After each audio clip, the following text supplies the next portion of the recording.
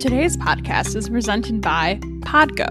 Podgo is the easiest way for you to monetize your podcast, providing podcasters with a flat rate for ad space so you always know how much you get when you include an ad from Podgo. Apply today to become a member and immediately be connected with advertisers that fit your audience. That's podgo.co at podgo.co, and be sure to add our podcast in the How Did You Hear About Podgo section of the application.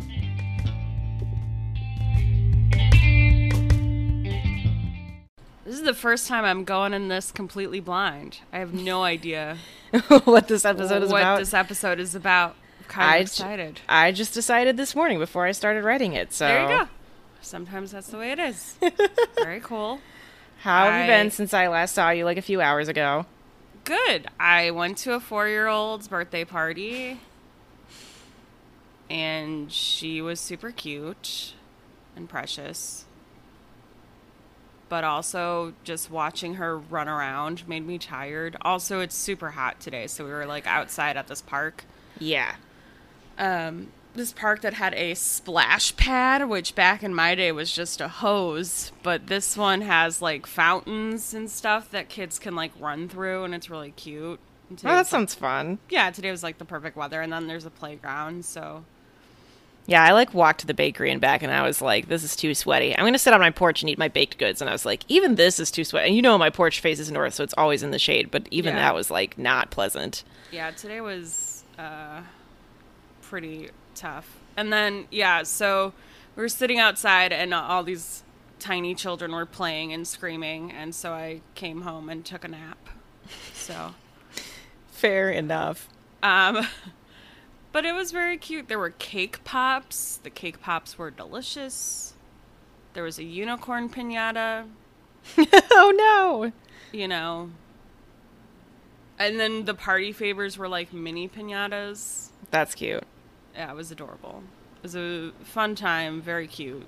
The kid was also named Elizabeth, so. Hey! Yeah, so, you know, automatically. She's got these, like, really big blue eyes and really pretty red hair. Oh. She's so precious. Yeah, very precious. Anyway, how are you? Pretty good. I have your swimsuit top if you're looking for it. You left it at Jeff's. In the proud tradition of getting together with all our friends, someone has to leave something at the host's house. That's about right. Yeah. And to complete the tradition, it has to be sent home with a different person. Like when Jeff left his baking pan at Jackie's and I took it home. Now you left your swim top at Jeff's and once again I took it home. Maybe that's the pattern. Maybe somebody leaves something at someone else's house and I end up taking it home and becoming responsible for it somehow. I mean, usually I'm the one that's irresponsible. So.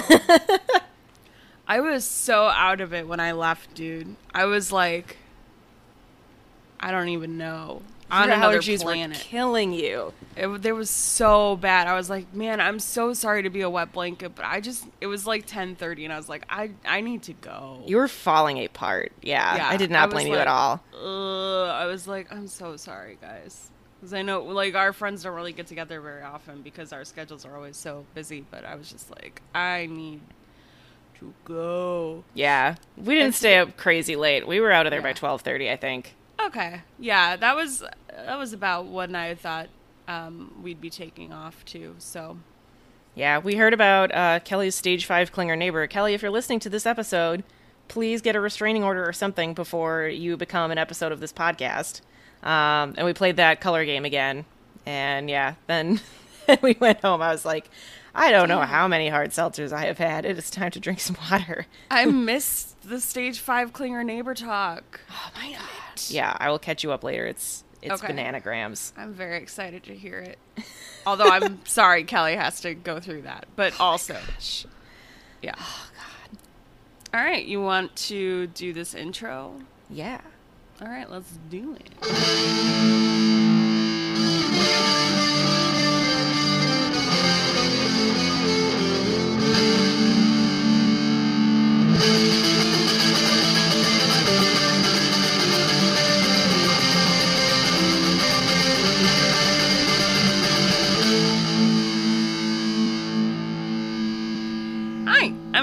And I'm Ellie.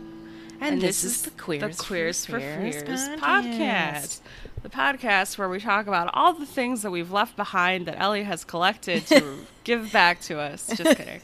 World's worst scavenger hunt. The podcast where two queer women talk about the things in life that scare them, whether they're based in reality or the paranormal. And I have no idea what we're talking about today, so Ellie's going to tell us. Today we are talking about hazing. This is a little bit of a mix of real-life horror and a little bit of true crime. Because I'm going to be talking about some actual hazing incidents, and I will let you know, just a warning, some of these stories are going to be graphic, and a couple of them involve sexual violence, but I will try and remember to mention them right before we get up to them, so you can skip ahead if you want. Yeah. So I downloaded a really fascinating study by Alan Kirshner and Payne called College Student Hazing Experiences, Attitudes, and Perceptions, Implications for Prevention, which was published in the Journal of Student Affairs Research and Practices. Shout out to Sci-Hub, because otherwise I would have had to pay like $100 for it. Anyway, so what is hazing? So one of the things that I found in a lot of these studies, both the one that I found on Sci-Hub and other related ones and ones that they quoted, is oftentimes people will report having been hazed. Like they will be like, yes, someone has done this thing to me that is like definitionally hazing, but like they won't recognize it as hazing. So according to the Stop Hazing Research Lab, quote, hazing is any activity expected of someone joining or participating in a group that humiliates, degrades, abuses, or endangers them, regardless of a person's willingness to participate. There are three components that define hazing. 1, it occurs in a group context. 2, humiliating, degrading, or endangering behavior. 3, happens regardless of an individual's willingness to participate. While commonly associated with college fraternities, hazing happens in many different places. Incidents of hazing occur in many types of clubs, organizations, and teams, and in diverse settings, including middle and high schools, colleges, and universities, the military, and workplaces, end quote. And part of the reason this came to mind is because, like, there's a lot of, like, yelling and screaming and ass-kicking type stuff at Academy, and it really stressed me out until someone pointed out to me, like, this is basically just hazing. Like, you were never in a sorority or a fraternity or, like, a sport, you know, so you're not used to this. Like, the other guy that got hired at the same time as me, you know, he played, I want to say, college football. So he's like, yeah, I'm used to getting yelled at and screamed at, you know, and being asked to do really physically taxing stuff just to kind of prove a point. And so he was kind of used to it, and, like, I was not. And that's really kind of what it is. And it's something that's a little bit controversial. Like, there are academies that do not do any of the yelling and screaming, and there are departments that do not appreciate the yelling and screaming and think that it doesn't really do anything to build morale, and there's kind of no point. And a lot of it is like, well, you know, you're going to be operating in a paramilitary structure, so you have to have paramilitary training. It's like, well, to what extent, even in the military, do you, like, need to, you know, humiliate and degrade people in order to make them into the people that we need them to be? Ding, ding, ding. So there is a spectrum of hazing behaviors, and the most dangerous ones are the ones that happen the least often, but the most common and less dangerous ones are also less likely to be recognized as hazing.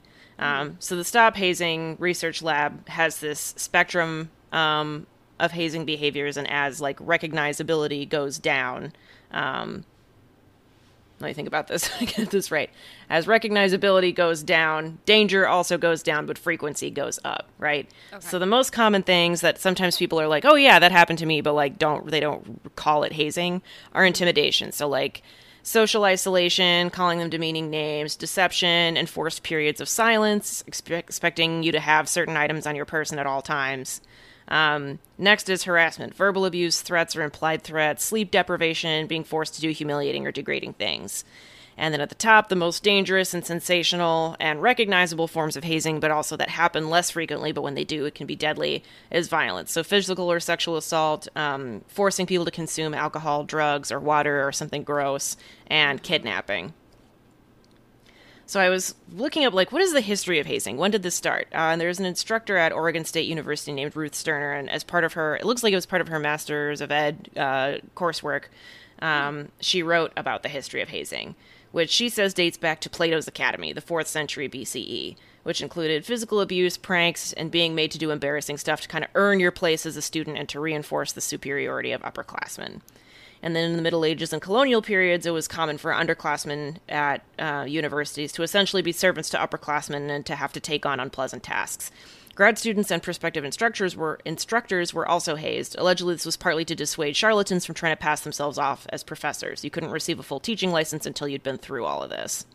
In the U.S., some colleges even had laws stipulating this kind of like master-servant, upperclassman, underclassman role, although for the first time, a member of the Harvard class of 1684 was punished for excessively hazing underclassmen, like he was beating these kids up and stuff.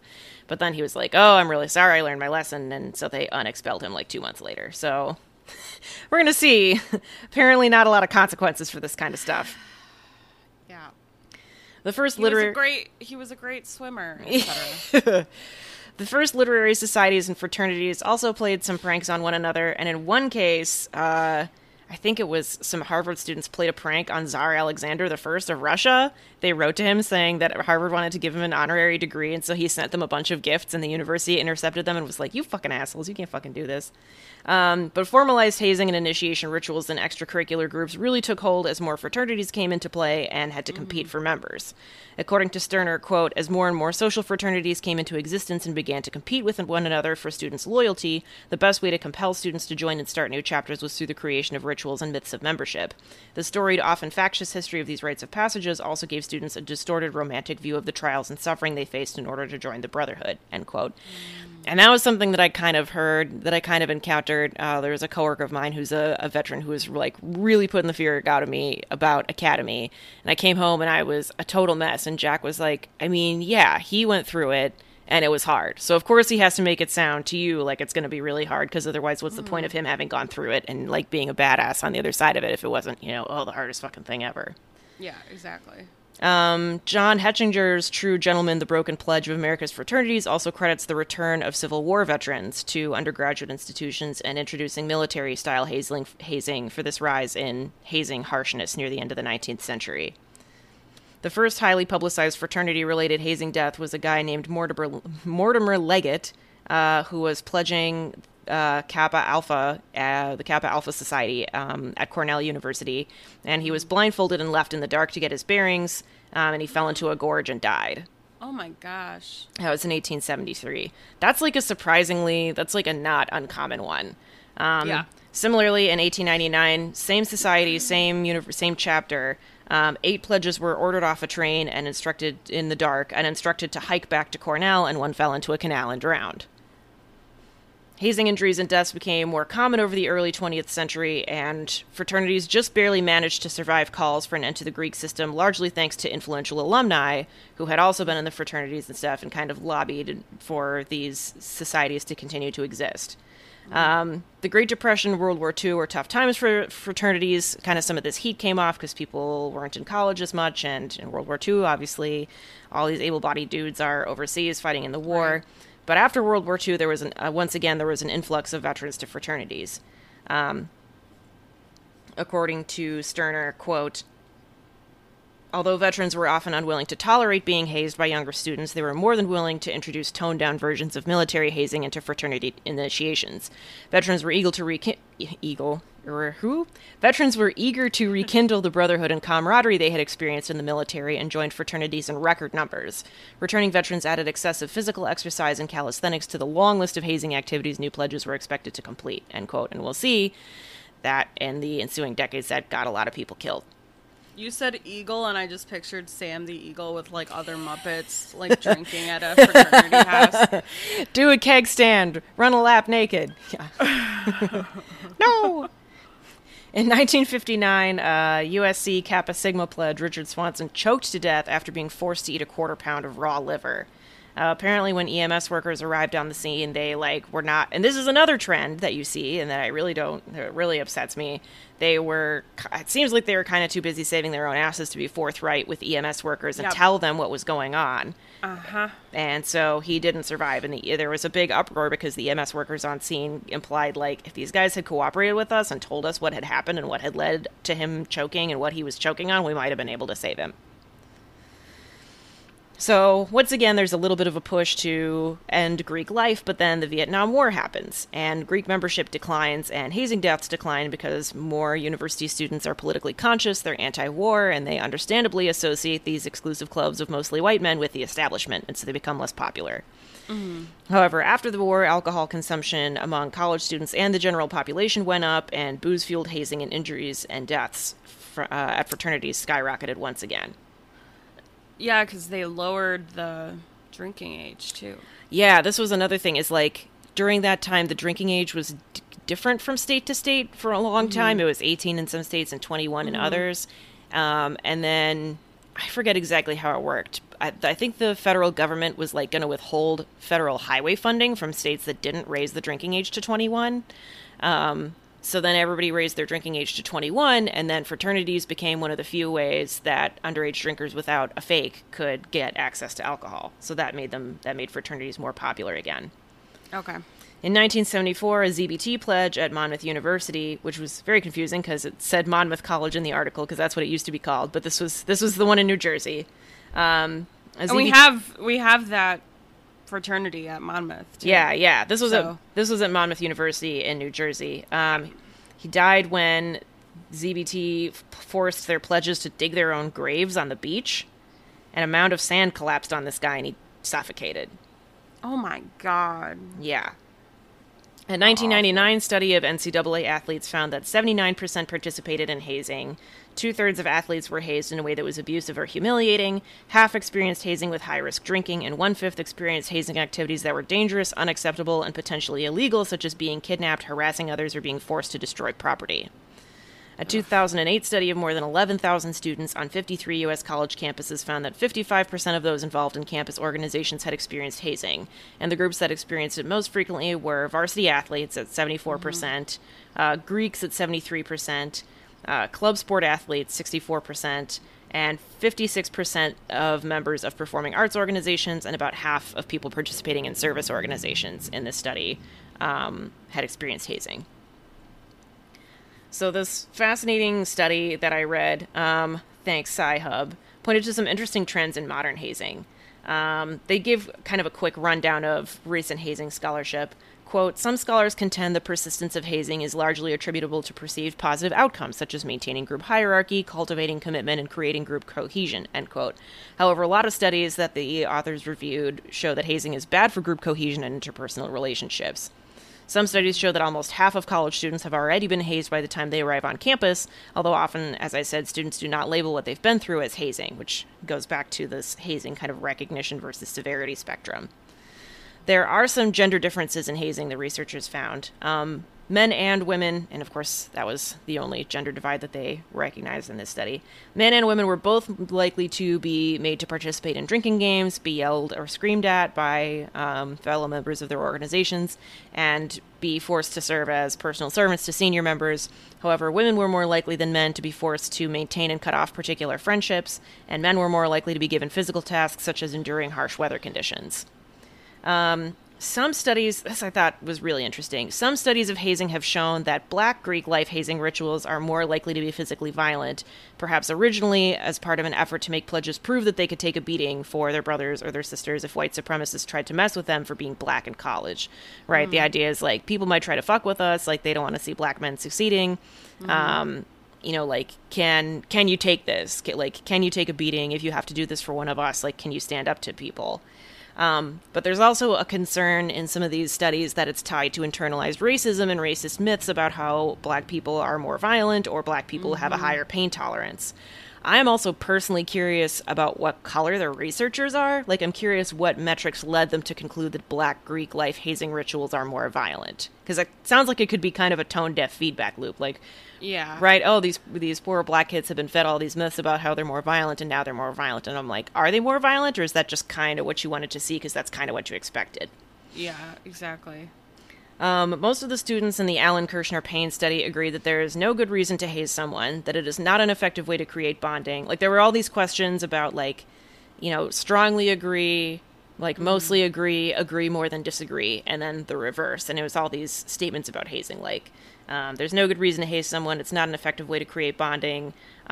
Hazing is a problem because it can cause physical harm. Hazing is a problem because it can cause emotional harm. And I don't need to be hazed to feel like I'm part of a group. And these students overwhelmingly agreed, for those last three, physical and emotional harm, and that they don't need to be hazed to feel like they're part of a group. Over 80% of respondents agreed with those statements. In addition, 73% of them reported that they were aware of the hazing that the groups that they were in participated in ahead of time. But weirdly, students were most ambivalent about the statement hazing is a problem on this campus. It was almost exactly a 50-50 split very slightly in favor of disagree. Like something like 49.7% of them agreed that hazing is a problem on their campus, and the rest disagreed. Which I thought was interesting, because they agreed with all these statements about, like, I don't need to be hazed, there's no good reason to be hazed, like, hazing is bad. But they were like, but hazing's not a problem here. That's also sort of a weirdly worded statement, because to what degree is it a problem? Yeah. Like, you could have said hazing occurs on my campus. Mm-hmm. Hazing occurs to X% of people on this campus, instead of a problem, because that's sort of subjective. That is a little vague. Like, how do you define problem? Is it pervasiveness? Is it severity? Yes. Mm-hmm. You know, like, are people getting hurt and dying, or is it happening a lot? You know, Is it accepted? Are people, like, stressed out about it? Do they, like, kind of expect it and muddle through it? Yeah, that's a good point. In addition, although 86% of respondents agreed that it can be hazing even if you agree to participate, when those who were hazed asked if they reported it or not, 76% of those who were hazed and didn't report it said that it was because they agreed to participate. So that was another interesting cognitive split, is like, they overwhelmingly agree that even if you agree to participate in it, it's still hazing. But then it's like, okay, why didn't you report that you were hazed? It's like, well, because I agreed to it. So I don't know what that split is. And it also makes me wonder, like, who is this for? Like, it seems like overwhelmingly these students, like, don't think that hazing is necessary. Like, they didn't like it, but they didn't feel like they could report it. So it's like, who is kind of keeping these traditions going? Like, who is getting something out of this? Mm-hmm. Hank Newer, who's kind of an anti-hazing activist, he's written a book on it. He's a professor emeritus at Franklin College, and he maintains an unofficial clearinghouse of university hazing deaths in the U.S. dating back to the 19th century. And I skimmed through all of them. In fact, I think the only years in, like, the 20th century that he could find, the 20th and 21st centuries, where he didn't find a single hazing death were 1952, 1958, and 2020.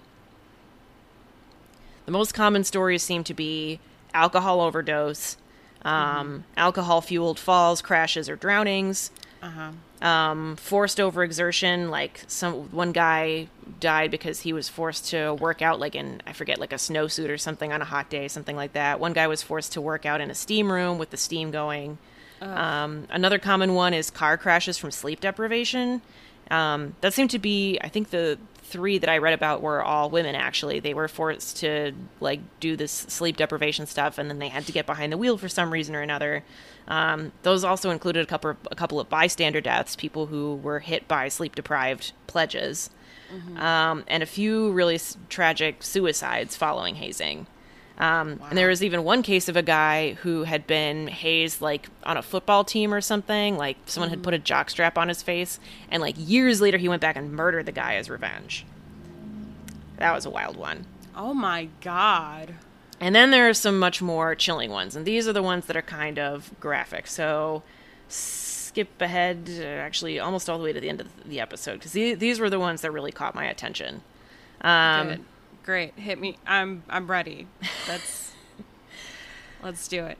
This one was, I remember when this happened, or at least I remember hearing a story similar to this for the first time. In 2003, Walter Dean Jennings, a Psi Ep Chi pledge at SUNY Plattsburgh, died of hyponatremia, which is when there's so little sodium in your blood that you die, and, like, your brain swells up and everything. Did he drink too much water? Yep, he was forced to chug water over the course of 10 days. Like, he would be throwing up water, they would put a funnel in his throat. Like, he was forced to drink so much water that his body eventually shut down because, like, he didn't have enough electrolytes. People do die of hyponatremia sometimes. Usually it's someone like runs a marathon and then chugs too much water. You know, like, They've sweated out all their electrolytes and then they don't replace them. Mm-hmm.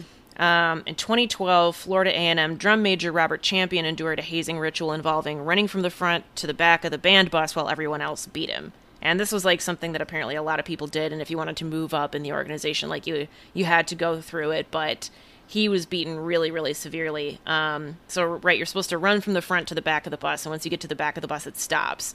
But Robert Champion, while he was trying to move through the bus, a female classmate was holding him, like, by his collar or something to, like, slow him down moving through the bus so people had more time to beat him up. At one point, he collapsed onto a bus seat, and another band member, like, you know, put his weight on the 2 seats, like the seat in front of him and the back of his seat, and, like, jumped up and down on him multiple times. After the beating, he complained of trouble breathing and said that he couldn't see, although witnesses said that his eyes were wide open. Finally, someone called 911, and they started to do CPR when they realized he didn't have a pulse, but it was too late. Michael Deng, Pi Delta Psi pledge at Baruch College, died under similar circumstances of a traumatic brain injury in 2013. His fellow frat members were like, he was like running this gauntlet or whatever the hell, and everybody's hitting him, and he was wearing like a weighted backpack, and he apparently fell and hit his head. And his fellow frat members wasted almost 2 hours Googling his symptoms and hiding all of the drugs and frat paraphernalia before getting him to the hospital, so he didn't make it. Yep. Died of a traumatic brain injury. Timothy Piazza, this is one of the first search results that comes up if you Google, like, hazing deaths. Mm-hmm. He was a Beta Theta Pi pledge at Penn State, and he was forced to drink to excess, then fell several times, resulting in a TBI and a lacerated spleen. Once again, his fellow frat members wasted their time cleaning up the evidence of the excessive drinking, and nobody called for help for him for almost 12 hours. That was in 2017. 12 hours? 12 hours, yeah. It was like some big party where a bunch of people were being hazed, and I don't know, just like they weren't watching him, they weren't paying attention to him. They realized something is wrong. They start trying to clean up the evidence, and by the time they got him to the hospital, it was way, way, way too late. I mean, both of these parts are scary, but that part of the cover-up is scarier. Right? The callousness, like, you're supposed to be going through this ritual to be, like, part of the group, and they can literally murder you, and they will save their own asses first. Because the reality is, yes, you're 20, yes, you're 18, you're in the eyes of the law, you're considered an adult, but your brain still isn't fully developed. So you're gonna just cover your own fucking ass. Mm-hmm. Especially when there's a group mentality of, oh shit, we need to, like, have a pact right now about yada yada, about whatever happened. And it's disgusting. Yeah. It's disgusting. I'm not giving them a pass for doing this. I'm saying that, like, the psychology behind doing something fucking stupid like that, yeah. As a group, and then being like, oh shit. Well, because they knew it was wrong, right? So they don't have an excuse. Like, anyway. I also researched a few non-fraternity related hazing deaths because I was like, I feel like I've definitely heard about, like, professional and military hazing. And there were some really shocking examples. In 1984, University of Puerto Rico, Mayaguez, ROTC recruit Arnaldo Mercado Perez died of pneumonia, kidney failure, and dehydration after 5 days in the ICU. He was also covered in bruises, scrapes, and burns. What happened is that his fellow ROTC dudes made the new guys do a 20-mile forced march, and they also, like, beat the Christ out of them the whole way. And this was over the course of, like, December 26th through, like, December 30th or 31st of 1983. So it's, like, the dead of winter. They're doing this forced march while being beaten the entire time. And then, yeah, he ends up in the ICU, and after 5 days, his body just gave up. Well, the second part to the terrifying cover-up part is that these universities or organizations often don't hold these students accountable.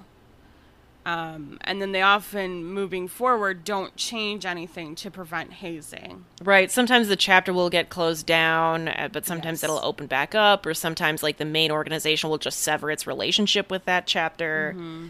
But, yeah. But not often, especially if it is a historic chapter, like if it's the alpha chapter of an organization at a particular university, they don't want to shut it down.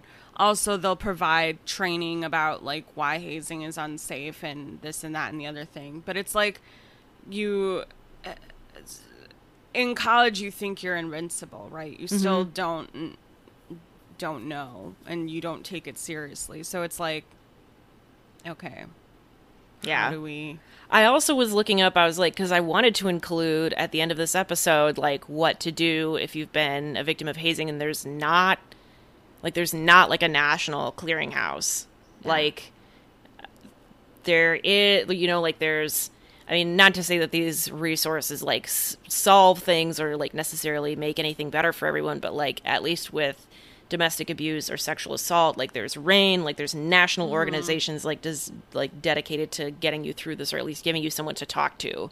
And when I looked this up for hazing, like, at least professionally, there's like no, right? Like individual universities will often have like a hotline you can call or an office you can email. I even found one website that's like a hazing prevention network, and what it does is you call and you leave a voicemail with them, and then they email a text of your voicemail to like the president of the chapter of the frat or sorority where it happened. But like they don't like counsel you or anything, and it's just for like university students who are hazed. Yeah, it's also kind of like, I feel that there's also a big victim blaming aspect to hazing deaths and injuries and such, because people have the attitude of like, well, this person knew what they were signing up for. You know, this person knew that there was a risk of hazing involved. And it's like, well, no, you know, if they thought the hazing was going to be bad enough that they would die or be permanently injured somehow, they probably wouldn't have signed up for the organization. Mm-hmm. Like, hello. But again, it's like an invincibility thing. Like, even if you know that sometimes it gets out of hand, like, you don't think you're going to be the person who dies, especially when you're 20. Also, you know? When I was 20 years old, I didn't know that you could drink so much water that you would die. Yeah, me neither. I didn't know that. Like, water's good for you, right? That's all yeah, I knew. Exactly. I was like, okay. It wasn't until I heard about one of these, like, water hazing deaths, or I think I heard, I remember hearing one time about, like, a woman who participated in a water drinking contest at a bar or something, and then she, like, died. You know, yeah, it wasn't until I heard about, like, someone, like, competitively or in a hazing ritual, like, drinking so much water that, like, it happened to someone else before I even knew that that was a possibility. There was a radio contest that I heard about on one of my favorite podcasts, Let's Go to Court. There's a radio contest, and it was sort of termed like holding your wee for a wee. No. And the gist of it was you were given a certain amount of water and you had to hold it. And if you held it for the longest before you went to the bathroom, you would win a Wii gaming system. And this woman was trying to win this for her kids, and the radio station was like, wow, this is taking too long, so we need to speed things up. So they gave them more and more water until finally, she won and got home and passed away because of, I can't even remember, maybe too much water. Yeah, and then the radio station like didn't really issue an apology. It just sort of fired these DJs responsible for the contest and just like swept it under the rug, and it was like, oh my god. So yeah, that's a yikes moment if I've ever heard it. Yeah. Anyway. The military also, obviously, I mean, we've heard in this history about how, like, Civil War veterans and World War II veterans brought some military hazing traditions back to the college universities. I mean, we know that some figures point to up to 40% of women service members experience sexual assault while they're in the military. I suppose. And that's the only ones that report it. Yeah, exactly. You know, I'm sure I'm sure that number is low. That number seems way too low to me, unfortunately. Yeah. I also read about hazing death. This guy, Staff Sergeant Logan Melger, died while he was deployed in Bali in June 2017. And this one, for most of these... What a place to be deployed, though. Sorry, I know. This could have gone really well for everyone involved, but they had to be fuckheads. Yep. This was from military.com. Most of these I got from local and national news sources like the New York Times, UPI, stuff like that. According to the military.com article, quote, Marine Raider Staff Sergeant Kevin Maxwell told authorities that he, Marine Gunnery Sergeant Mario Madero Rodriguez, and 2 SEALs, Chief Special Warfare Operator Anthony DeDolph and Chief Special Warfare Operator Adam Matthews, planned to break into Melger's bedroom with a sledgehammer at about 5 a.m. after a night of heavy drinking. And here's the content warning for the next 2 are going to involve sexual assault. The 4 planned to choke Melger into unconsciousness, tie him up, and have a Molly Molly. I screwed that part up. I know it's Molly because I copied and pasted that part, and then I retyped it as Bali elsewhere. The four planned to choke Melgar into unconsciousness, tie him up, and have a Malian security guard sexually assault him while a British man videotaped the assault on a cell phone, Maxwell said in the statement. Oh Marine my Corps, God. yeah. Marine Corps Times reported that Dodolph and the others disliked Melgar and felt he had slighted them, seeking to embarrass him through hazing. But when Dodolph bound Melgar with duct tape and put him in a chokehold, he accidentally strangled him to death. End quote. And what happened to those people? Sergeant Mario Madera Rodriguez was convicted of involuntary manslaughter and some other charges, conspiracy to commit assault and battery, conspiracy to obstruct justice, hazing, and making false official statements. Found not guilty of felony murder, not guilty of burglary, guilty of housebreaking. So he was the last of the 4 cases. So let me see. Maxwell pleaded guilty to the charges that he was sentenced to 4 years in prison. And it doesn't say what happened to the 2 Navy SEALs. Dodolph pleaded guilty to involuntary manslaughter, obstruction, and hazing. Was sentenced to 10 years of confinement and an involuntary discharge. Matthews also pleaded guilty to the charges that he was brought up on, and he was sentenced to 1 year in prison. He didn't even get a dishonorable discharge. Involuntary discharge, right? Like, come on. Fuck off. Was... If that doesn't fucking qualify as a dishonorable discharge, I don't know what the hell does. I know. I'm sure that was part of the plea bargain because I can't imagine otherwise not giving him a dishonorable discharge. But that one, I mean, it makes me mad for so many reasons, but also, like, it's just such a, I don't know, just kind of and I don't use this term lightly because it's kind of got some conceptual creep going on, but just kind of the broad cultural gaslighting of, like, oh, well, but what were you wearing? Like, obviously this was, like, you being too sexy because, you know, this person wanted sex. And it's like, no, literally men will do this to each other, like, to take someone down a peg. If, like they said... We wanted to do this to this guy because we didn't like him and we felt that he had slighted us and we wanted to embarrass him. Like, it's just another friendly remembry that sexual assault is a tool of power and it's meant to, like, humiliate and degrade. It's not sexual. Yeah. Also in 2017, 3 CBP officers at Newark Liberty Airport were arrested for hazing new officers with what they called the rape table. 2 of them would hold you down, like, bend you over this table and hold you down, and the other would, like, grind on you or, like, pretend to be fucking you from behind. So, yeah. That's awful. Hate that. And also in 2017, 5 firefighters in Westfield, Texas were fired after waterboarding a rookie using the fire engine and posting it on Snapchat. Are you fucking kidding? I'm not fucking kidding you. Is that person okay? Yeah, he's okay. He's all right, but it is fucking dangerous. They, what did they do? They restrained him on a backboard, and yeah, the article says doused him with water from a fire engine. So they literally, you used the company equipment. You did this, like, with your apparatus in your firehouse, and you posted it on Snapchat? Like, what did you think was going to happen, bro? Yeah, they also poured mustard, flour, chocolate, ice. Like, they just dumped a bunch of stuff on him. In the video, one guy says, "Dude, you're crying. You want to quit? Just say it." And then another one in the background says, "Hey, y'all, don't be putting this shit on social media." And then they fucking did. Stupid. They fucked around and found out. Yeah, they're part-time firefighters. They all got fired, and a 6th firefighter, a volunteer firefighter, was suspended indefinitely. Yeah, was unhurt. The rookie was unhurt and did not want to press charges. Or he did not want to file a complaint with authorities, apparently. So, yeah. Hazing is bad. Don't fucking do it. Oh, man. That would be such a hard position to be in. Because it's like, I'm still here. I got 5 of these people fired, even though it was their own volition that they got fired because they did this stupid shit. But then you don't want to look like the snitch. Right, like, you don't want to look like you're causing more trouble for them than they already brought upon themselves. Yeah, exactly. And you don't want to be that guy, quote unquote. But also, like, that's shitty, and you should have more.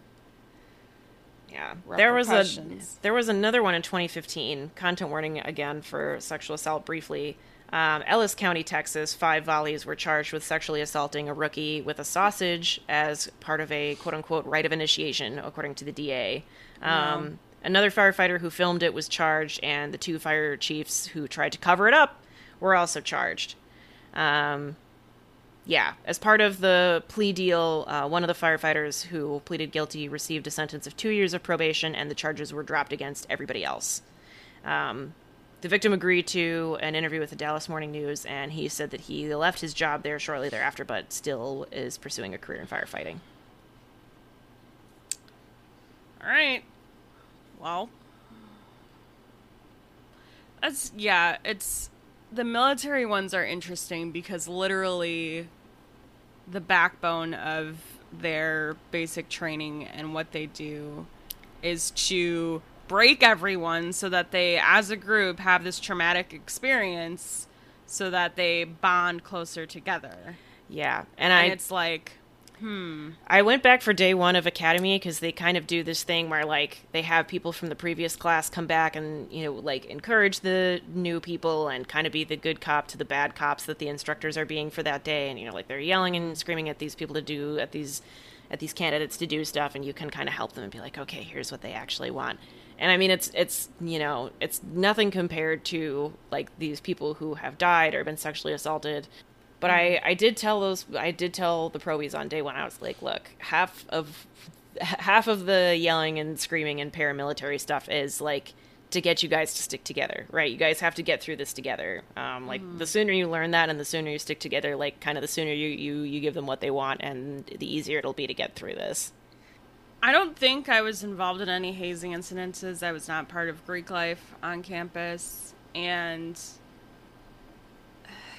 there is this weird... I don't want to put this because I know we have listeners that were involved in fraternities and sororities. There is this sort of really weird thing of, like, secrecy with these societies sometimes.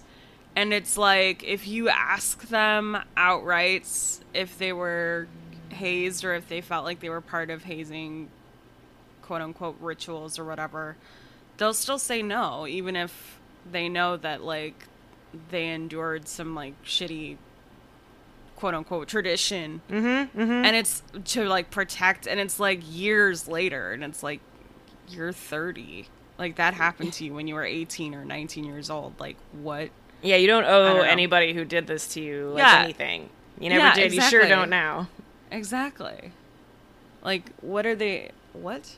I don't know. It's baffling to me how much is covered up in those groups of people, and how much, even still, 10, 20 years after the fact, people are still trying to protect their quote-unquote brothers and sisters that did this terrible shit to them. It's like, what the fuck? Anyway. I think also there's a little bit of, right, that victim blaming thing. It's like, well, shit, I would feel like a moron if I admitted that I had let myself be hazed and continued to associate with these people. Yeah. You know, so there's a part of you that kind of wants to be like, yeah, that's not really what happened to me, though. It's sad that people in our society have those viewpoints of, like, well, you should have known better, or you shouldn't have been wearing that, or you should have, you know, whatever. And it's like, it's still not their fault. Yeah. It's still not the victim's fault. It's never the victim's fault. I think it's great that these universities and places have sort of this hotline and this outlet to report hazing, but I would feel really scared to report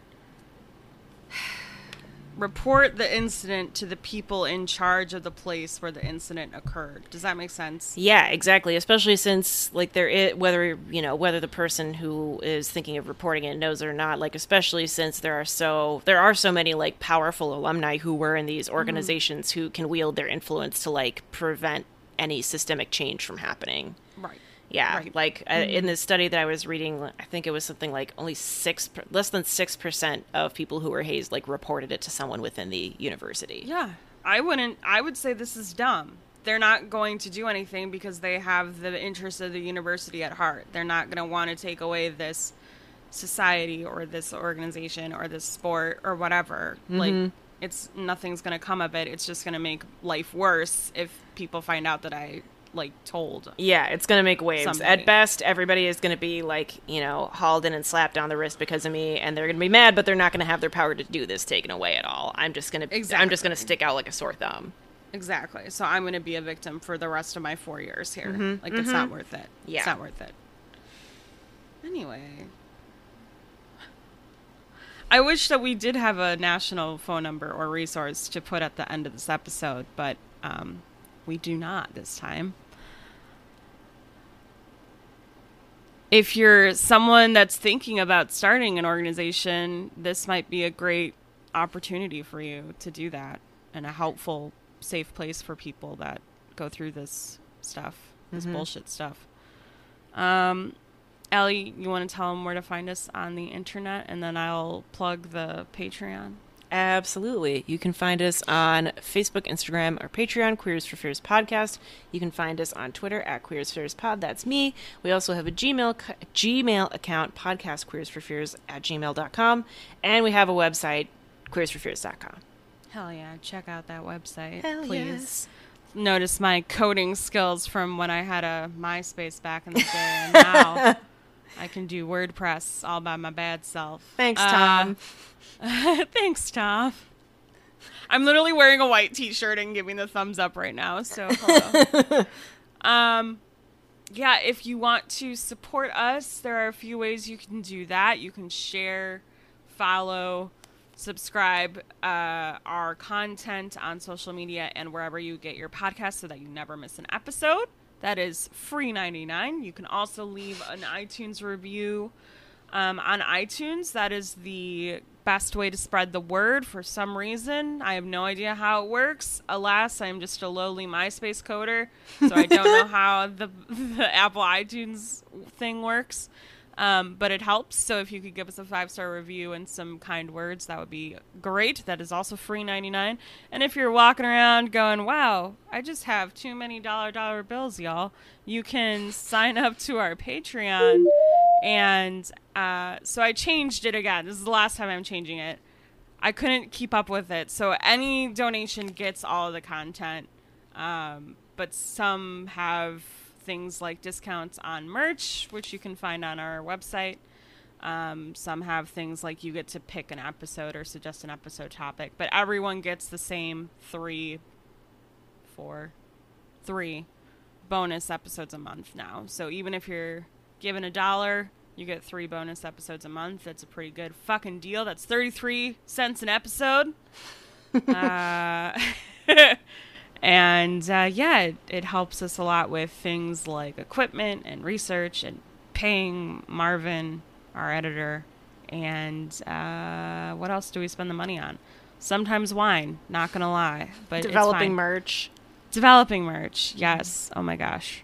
We have some cool designs in the works, y'all. The odd paywalled research source now and again. Yes. Oh my gosh. Yes. I also bought a book for this case coming up, so that I'm going to do in a few weeks. So anyway, thank you very much to our people that are already supporting us on Patreon.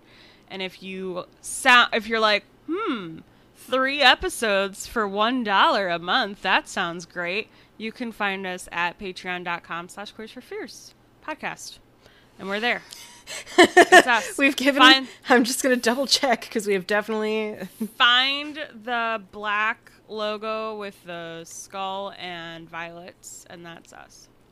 Because there is another one that one of our friends accidentally supported. That wasn't us. That was funny. Sorry. Really yeah, funny. It is patreon.com/queersforfears podcast. Okay, cool. So hard to keep all these links straight sometimes. I wanted it all to be the same, but like some stuff was taken, so I had to improvise, and now we're just falling apart. Anyway. We should just get a link tree. That's the way to go. We do have one in our Instagram bio, so you can check that out. Anyway, and I will put the Linktree link in our show notes, so that'll be good. Thank you for listening. Stay queer. Stay creepy. Stay safe. Stay safe. Yes. Bye. Bye.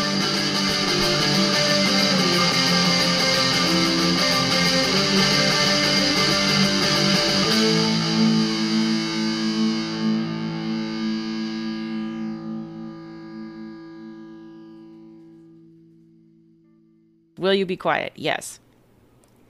That was a lie.